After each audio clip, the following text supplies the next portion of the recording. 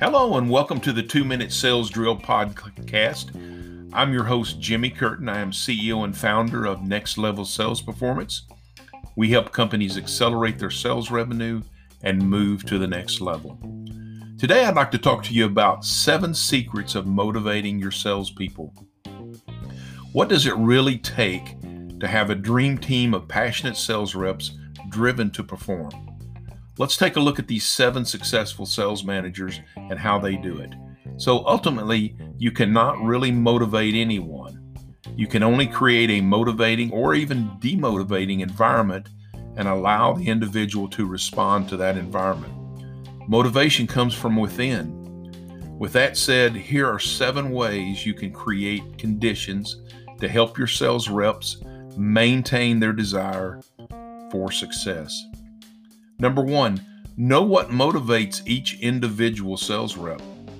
You need to discover what each team member needs and what their personal goals are and why. What do they really want in life? What are their goals? If it's to make a lot of money, then what is the purpose of that? Is it to buy a bigger house? Is it to prepare for their children's college or vacation? Is it for caring for their elderly parents? Regardless of what the ultimate source of the motivation is, it's your job as a sales manager to know it. This is the ground floor of sales leadership. Number 2, connect performance with their personal goals. Keep their goals in front of them at all times. Affirm their decision to achieve their goals. Since it's easy to lose sight of your goals, support your sales reps by reminding them of their goals. Connect their daily activities to the achievement of their goals, such as number of cold calls, maintaining profit margins, focusing on the ideal customer profiles, leveraging referrals, tightly qualifying buyers, etc. Each activity takes them closer to achieving their personal goals. Number 3, direct your sales coaching towards sales reps achieving their goals, not their quotas. Your focus as a sales manager should be on coaching your sales reps, not sales quotas. What I mean is, your conversation should be focused on developing their skills, not browbeating them for the ultimate sales quota. Sales quota conversations should be counted in seconds, 20 to 30 seconds at the most. The other 39 plus hours per week should be about the quality and the quantity of their activities, which will lead them toward their goals.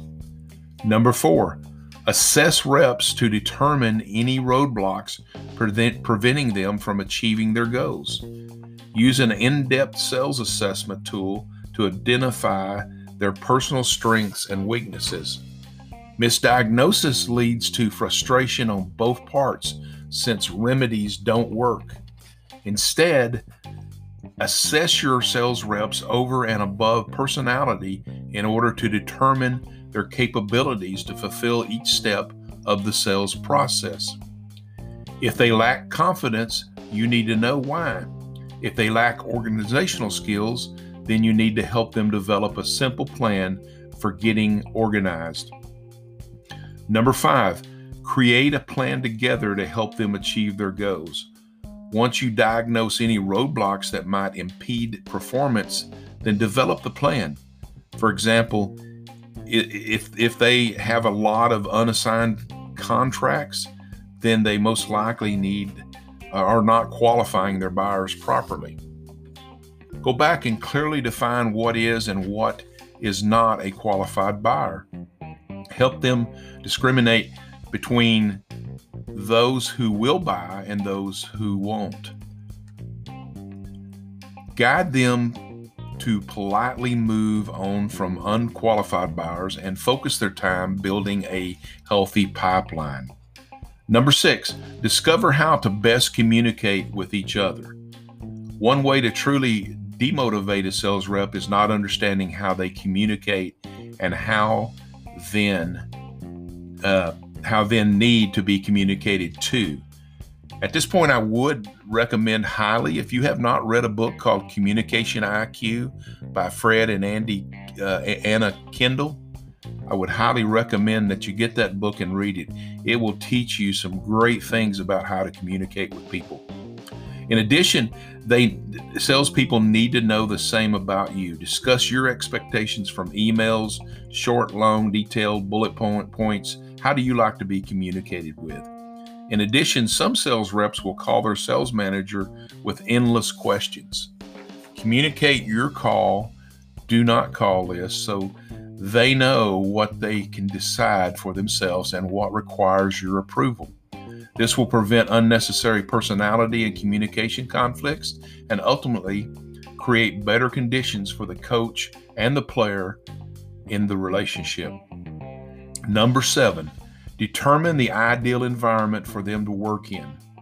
Finally, great sales managers create an ideal environment for their sales reps. Do they need a closer relationship with you, or are they more hands-off? Do you expect them to start, drive, and close a sale on their own, or will you assist them on big deals? What level of data entry is required on the part of the sales rep? These are questions that must be answered in order to create conditions for your sales reps to thrive.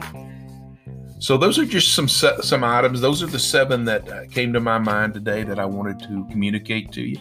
But we have a lot of other information that we can help you with. We can help your sales reps grow. We can certainly help them communicate better. So please feel free to call us. My number is 1-800-310-0134. My website is www.nextlevelsalesperformance.com. So give me a call. I'm Jimmy Curtin. I'm your host. Appreciate you listening. Go out and make it a great day. Thank you.